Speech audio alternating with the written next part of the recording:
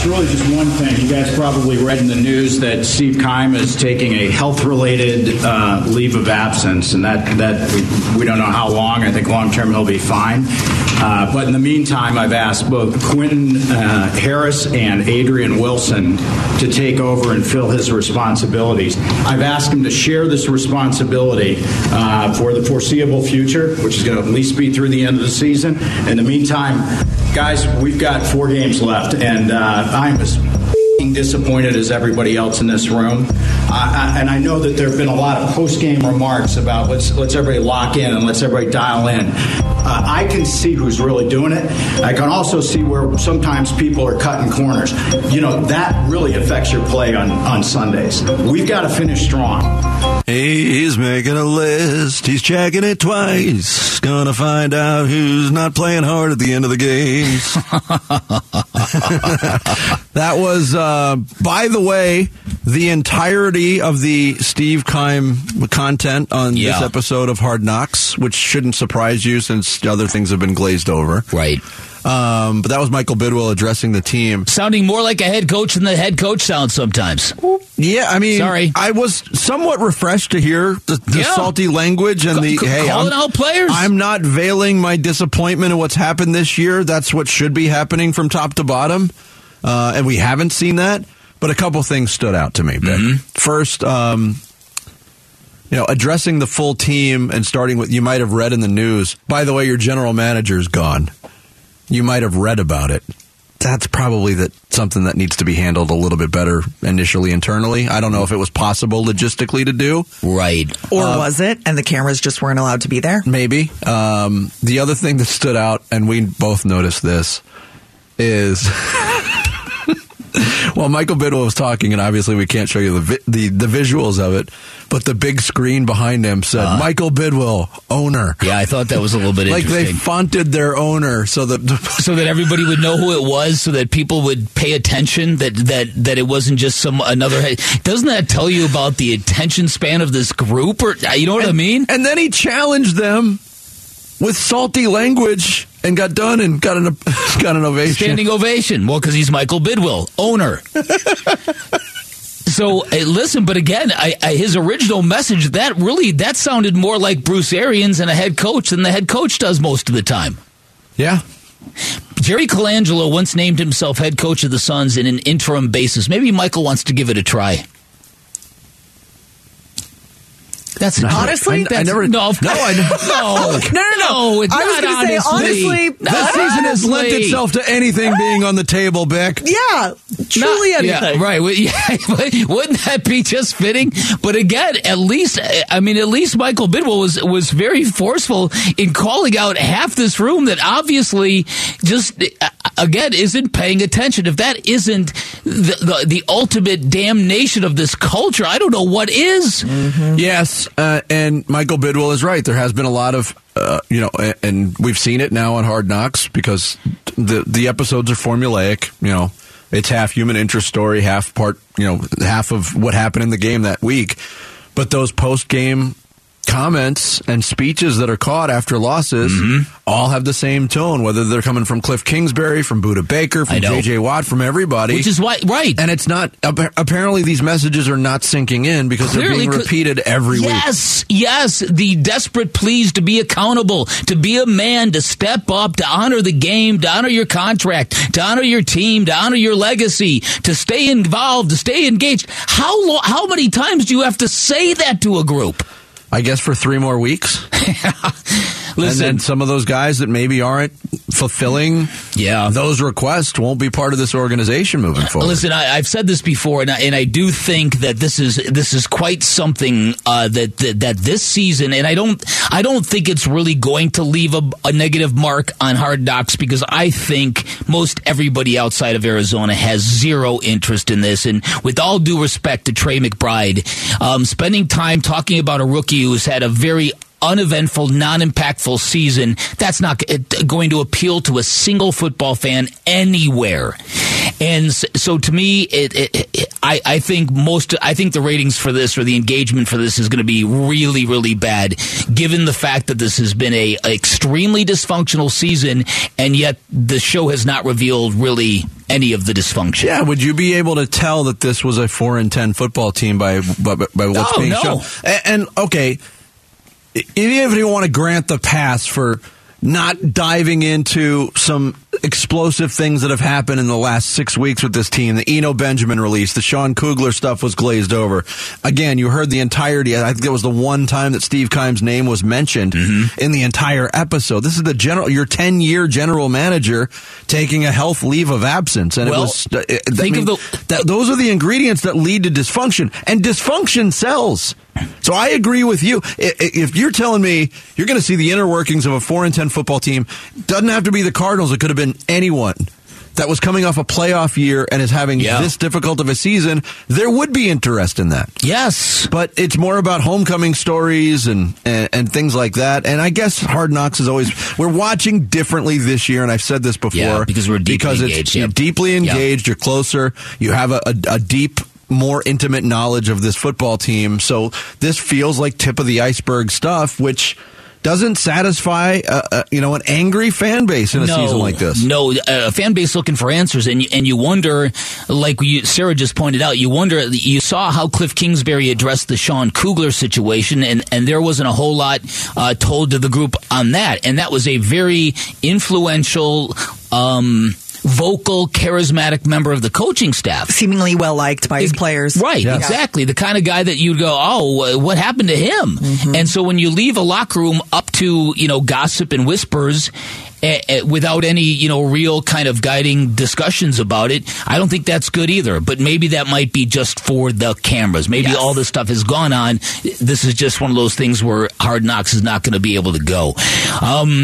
So listen, I do think, though, for Michael Bidwill, though, to be able to see the guys that are cutting corners, that tells you how bad it must be, right? Yeah, I guess. If they're cutting corners in front of the owner? Yes. Where he can see it with his own eyes? Right, and the owner who is not a football guy. If he can see it, then it's got to be pretty profound. Blatant, yeah. Yeah, that to me is really, I was just stunned by that. I'm just the fact that they had to ID Michael Bidwill on the screen behind him for this group was just like, what? You know what's funny? I did not notice that. You didn't notice that? I was listening to that part. My eyes aren't on it the entire time I'm listening. Yeah. I did not know that they identified their owner for the players. Gigantic screen. It's like he was somebody speaking at a conference. You're going to want to pay attention to this guy. Right. Yeah, this guy up here is kind of important. See, that got a lot of money. Your checks. Yeah, right. That's him. Yeah, right. That's exactly right. So put down your phone. So I thought, listen, I thought a couple things. I thought J.J. Watt had a very good appearance in Hard Knocks. I loved his post-game speech after Denver, but again, it's more of the same. But at least there's somebody really trying to keep this group on it. And the fact that J.J. Watt was trying to fundraise from the guys for the support staff around the Cardinals, I thought was super cool. The guys that have to load up all the gear and do all the stuff. Oh, the food workers. And he's telling them all to fire up your apps and contribute to a fund. That's just great leadership. Everything about J.J. Watt obviously is very polished in front of the camera. He knows how to operate his image like few others, but man, what respect I have for that guy. Yeah, and that's one thing, and I said this earlier in the week about J.J. Watt's future. Is his future in Arizona, and when you see him have a game like he had against Denver with 3 sacks and forcing a fumble, he's still got that juice in him from time to time, but the leadership might be more important for a team that could be undergoing a rebuild to some degree. And then people will point that around and say, hey, he's a leader on this year's team. It's not making that much of an effect either. Well, I think that's a fair point. But I think the leadership kind of complicates maybe his future here. It could sway everybody into thinking, let's bring this guy back because of what he does in the locker room. But then again, I think he's going to have to want to come back as well. And maybe he does. And I think he'll have opportunity elsewhere. Don't get me wrong. Right. But again, J.J. Watt's never won a Super Bowl. No. And the sands in the hourglass are, mostly on the bottom there too. Right. And he's played really, really well. And maybe the recency bias has kind of crept in with me, but I think he should have been a Pro Bowler from the Cardinals. Yeah. And I'm nothing against Buddha. Buddha's an excellent player and a great ambassador of the game, and exactly, he's a perennial guy. Mm-hmm. But I just think J.J. Watt is really put together a real impactful, forceful kind of season. Yep. On the field and off. Yeah. Coming up next, the Phoenix Suns will have a new owner very soon, and reaction continues to trickle in about Matt Ishbia. We'll get into it next. It's Bickley and Marotta mornings here on Arizona Sports, the local sports leader. Dan Bickley, Vince Marotta. Bickley and Marotta mornings. Arizona Sports, the local sports leader. When you're an owner, I think you got to be around some. I don't think you got to meddle in everything, but I think you got to be around. Players got to know that you got their back, but you got to know that they got your back. And I think he'll do a great job of that. He's young enough and yet experienced enough. He's taken a company from nothing and made it into a $15-20 billion company. So he knows how to make money, and he knows how to make the right decisions, because he could have been working for me still as an assistant coach or something, and making $300,000 a year, $400,000 a year. He makes that an hour now. So he made the right decision, guys. The only problem is he didn't drag his buddy, the coach, with him. That is Tom Izzo, head coach of Michigan State, on Sirius XM NBA Radio, commenting on his former walk-on player and now the new owner of the Phoenix Suns and Phoenix Mercury, Matt Ishbia, talking about, but whether or not being meddlesome or hands-on good, meddlesome, that crosses over into negative territory. Yeah. What the balance will be. It's interesting because I think that's on the forefront of every Suns fan mind right now. Well, because of what we've been through. Yes, but also to consider his basketball background would open the door for him to be more hands-on. Would it not? Well, listen, yes, it would, and already Bill Simmons has speculated that he's going to want to bring in his own basketball ops people. I don't know if you saw that. I didn't see that specifically. I've seen it, and I've heard people suggest as much. Now, I don't know why you would want to do that if you had a team functioning at a high level, but again, I think that's why what's going on with the Suns in the moment, I think is so interesting, right? Because from this point forward, this basketball team is now quite literally property of a different owner.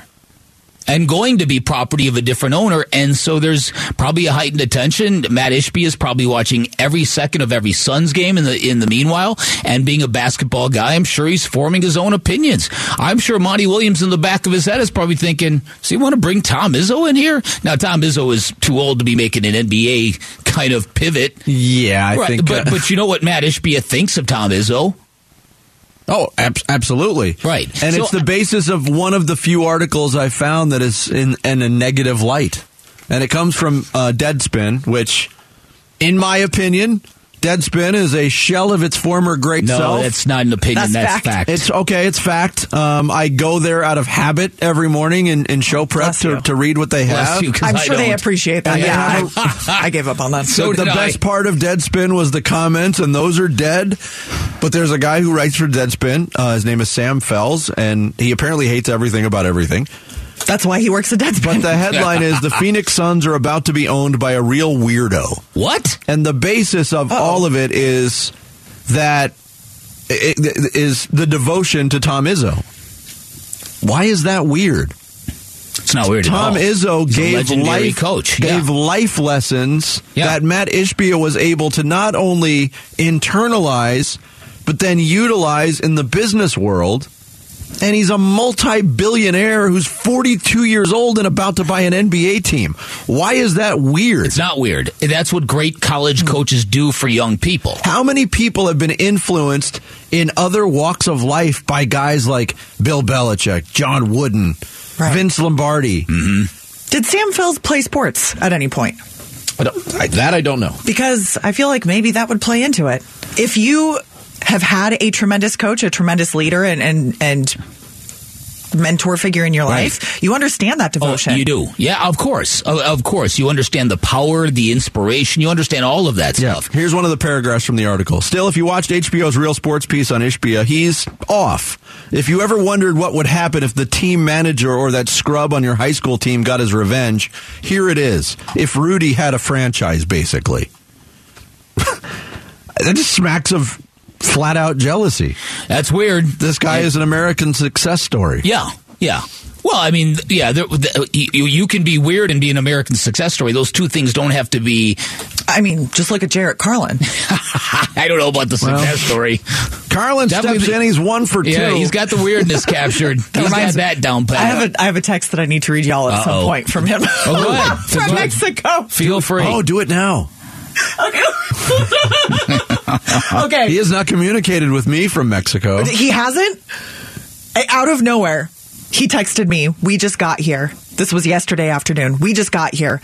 I've eaten a shrimp and octopus pizza, buffalo wings, shrimp cocktail, teriyaki chicken salad, and watermelon salad. I didn't ask. That's completely unprompted. He just offered it up to me. He's a sick man. Wow. Yeah, after eating that shrimp and octopus pizza, for sure. I love that food. Yeah, he's so ridiculous. So ridiculous. I know, but he's getting his money's worth. Man, do I love food. That's so ridiculous. How was the scenery? Scenery? What? I haven't left the buffet. Shrimp and octopus pizza was beautiful. Right. I ain't seen anything except the buffet, Goodness gracious. Yeah. What are the odds Jarrett comes back with a tan? 0%. 0%. Zero. Yeah. No. Probably sand still in his clothes, but no tan. Yeah, I'm guessing you're right.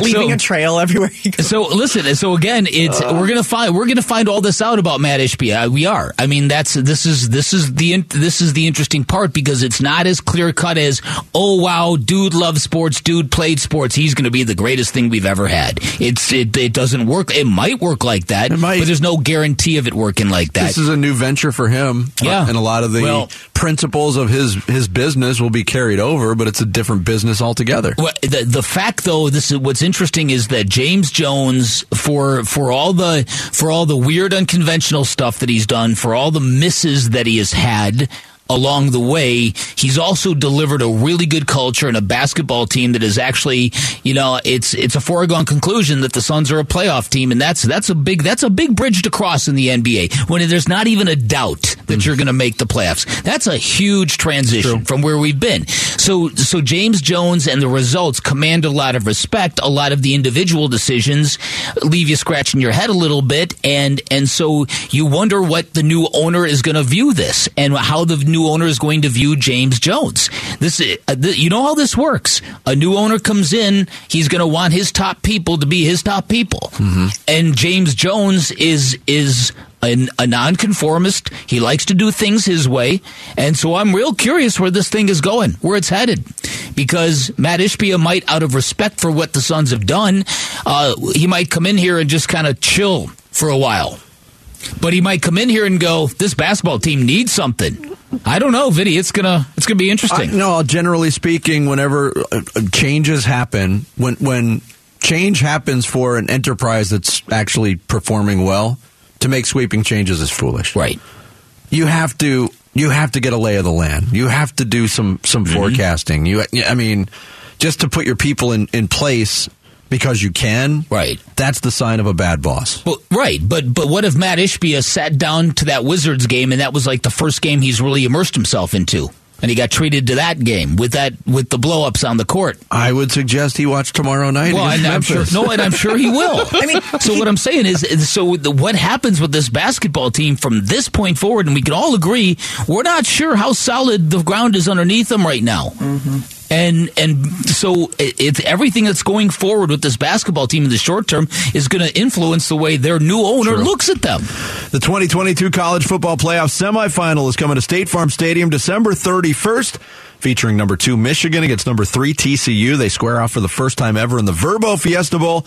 Head to the contest page now at arizonasports.com for your chance to win a pair of tickets. Coming up next, the big stories of the day, repackaged and rebooted. The Rush Hour reboot with Sarah Cazell is next. Bickley&Marotta mornings here on Arizona Sports, the local sports leader.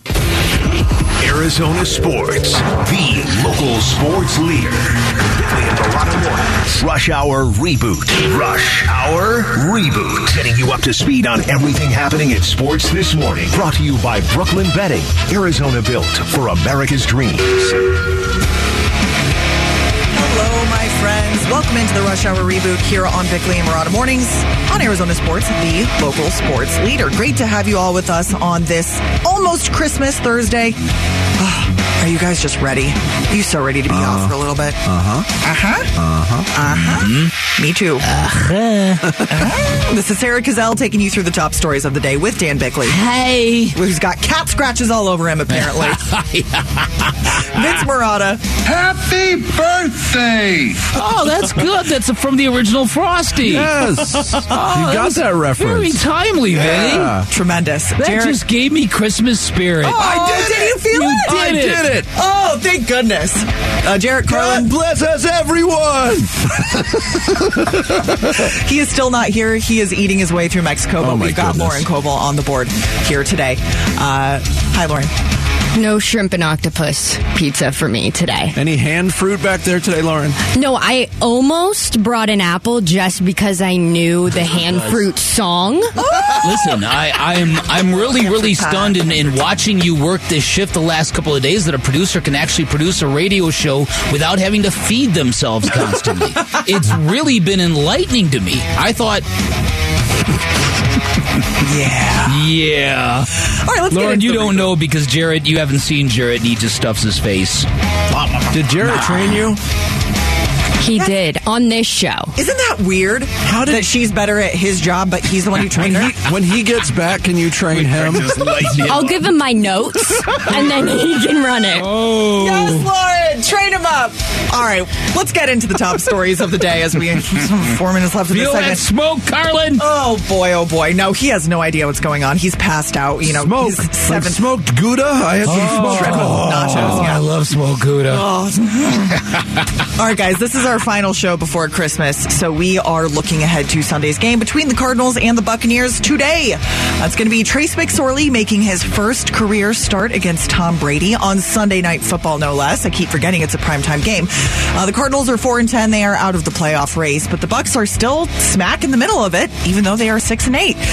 Yesterday, McSorley spoke to reporters, and he shared what he has observed about the Cardinals' offense as he has watched from the sidelines this year. Yeah, I mean, I think we got to be detailed and execute. Those have kind of been our biggest issues is having negative plays, and getting behind the sticks early, and then we're putting ourselves in bad situations.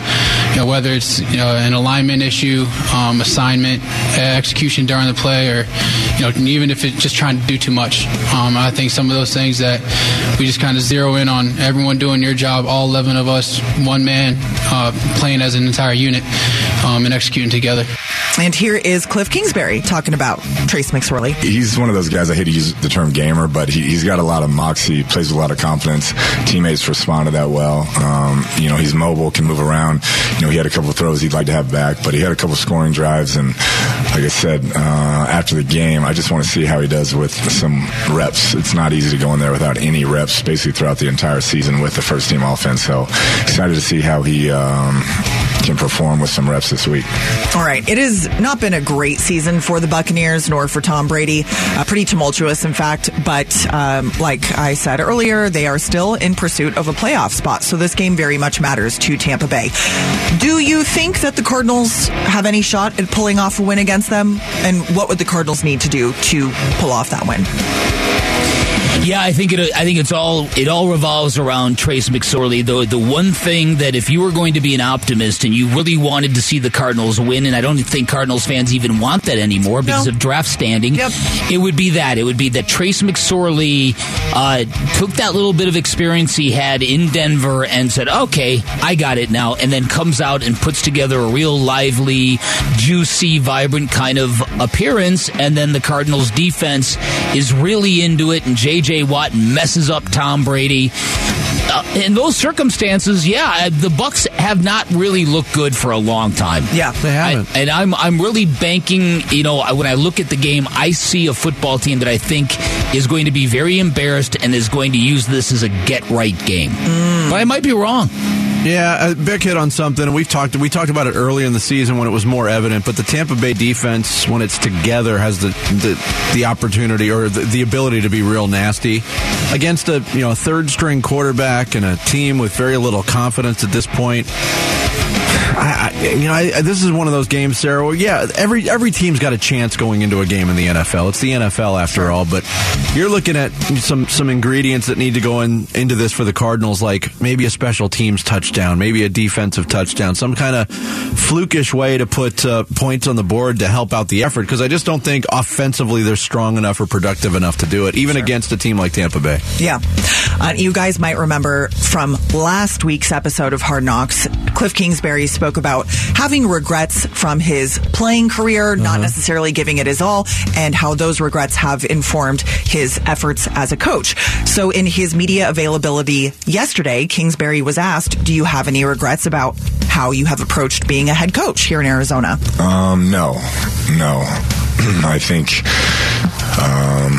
you learn every year as a coach and you try to get better, but I really don't have, there's certain players I've dealt with throughout that there's experiences I wish I had back with players, but as far as just how I've approached it, no, I don't. Just try to attack it, and any opportunity I had, just try to make the most of it. Okay, this is going to be the last home game of the season for the Arizona Cardinals. Will this also be Cliff Kingsbury's last time on the sidelines at State Farm Stadium? Wow, that's a great question. As it stands right now, we can only answer in the current. I would say no. My feeling right now is no. I go back to two things. Yesterday I said I go to this home record in the last 12 games. It won one of the last 12 games at State Farm Stadium, and that to me might be the deal breaker, as much as Michael Bidwell will, or as much as some people might want to express some patience. But then to see Michael Bidwell get in front of the team and talk in a forceful way that the head coach has struggles to, I don't know. I really don't know which way this whole thing is going to go. I'm going to say both are going to be gone. Wow. I'm going to say really? This will be Cliff Kingsbury's last home game. Yeah. Wow. Just a guess, because Vinny might be right. Yeah, I'm guessing as well, but Vince, my gut is with yours. I think he's back next year, at least to start next year, not necessarily the full season. All right, let's quickly get to the Phoenix Suns, as we briefly discussed yesterday and also earlier in the show. Near the end of the Suns' loss to the Wizards 2 nights ago, we saw Monty Williams and DeAndre Ayton getting chippy with each other near the end of the game as the Suns were down 7. And on the TNT postgame show, Charles Barkley used that moment to point to what he thinks is a larger issue in the Suns locker room right now. You can't have that type of stuff on a team because you have to be all in or you're not in. And for me, I can tell, because I've been in the NBA for 40 years, you can tell when something's not working, and they're going to have to figure it out. And because right now it's not working. They're going to win a lot of games. They got talent, but they're not even close to being a championship contender anymore. Not even close to being a championship contender anymore. Do you agree with that assessment? Ooh, not even close, he says. Yeah, that's the heavy stuff to me. I don't know if I don't know if I'd put them right now in my current top 4 contenders, but they're close. I still think they're close to being a contender. Yeah, so I don't necessarily totally agree with Charles. So I think that and he wasn't talking about the team that was on the court last night. He's talking about the Suns in full. Yes, all the assets they currently have. I think he's probably right. I think that with what they have now, they could probably win a series, but I think that's it. And that's why I think that James Jones has got to do something. Very important trade deadline. Mm-hmm. Yeah. We will talk a little bit more about that in social studies. We've been rebooted! You have been rebooted, and it took all of my efforts not to squeal into the microphone with the cat picture that you sent me. Oh, yes. I sent Sarah a picture of Charlie. You want to see it, Vinny? Those blue eyes, are you kidding? Yeah, maybe this will melt me. Also, those claws, though. Oh, yeah. Look, it's a cat. Seriously, Vince, that does nothing for you? Don't you think Vinny should get a dog? I think he should get a cat. No. I think a cat he's suits not his a cat. personality. I'm highly allergic. Yeah. There's just no way. My neck started itching just looking at that picture. Oh, man. Okay. Then let's get you a little pup. A golden retriever would make you happy. Why don't we start out? I'll get a pet rock. You want to get a hamster, Vinny? I used to have a pet rat when I was a kid. I named her after Ginger Spice. Yeah. Rats are very clean, actually. Yes. Maybe, why don't you get a big python, Vinny? Maybe he'll get out of its cage and put you out of your misery some night. Wow. Damn. Dark. He is in the Christmas spirit, folks. There it is. I mean, I wouldn't have to do it myself. That's right, I'm saying. Oh, my gosh. Everyone stay alive. Goodness gracious. Man, is this the vibe I'm putting off? Yeah. Look at Lauren. You've scared her. No, she's not coming back. We've really gone dark here. No kidding. We really have. Let's break. And he's quite comfortable here. He can live in this world. We are headed into an interesting Week 16 in the NFL. We are. Before we get into that, some commercial break self-reflection. It's Bickley&Marotta Mornings here on Arizona Sports, the local sports leader. Bickley&Marotta. Hash marks.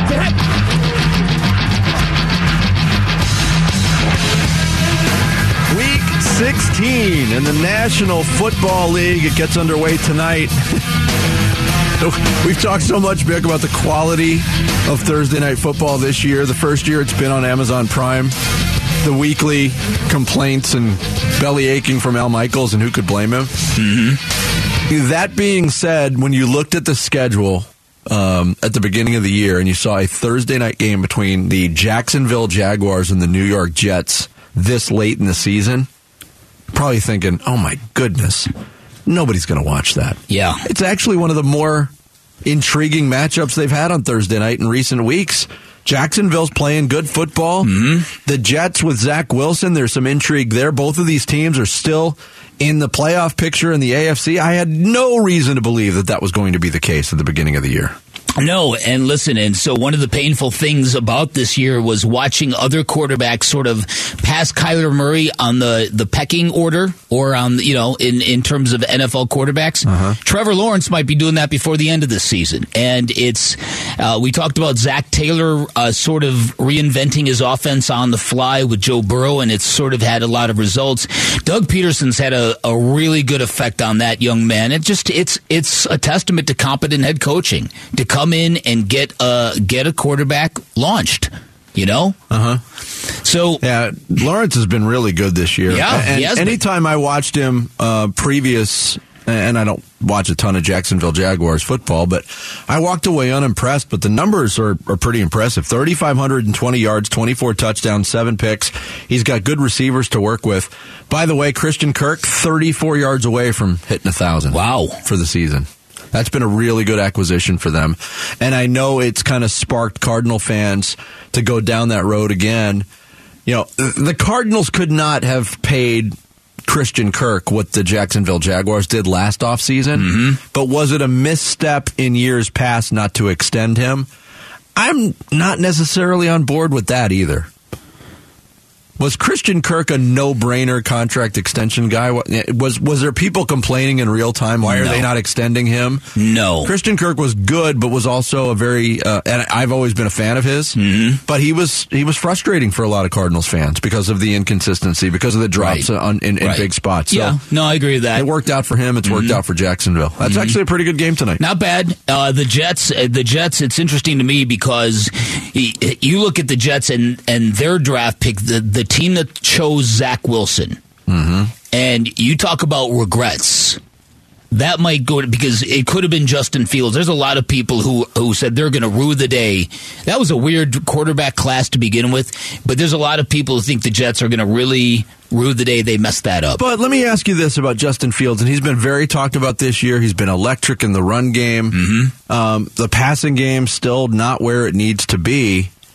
And when you look at quarterbacks with the skill set, and we've had these discussions about Josh Allen, how he runs when he runs with the football with that big body, it's inspiring.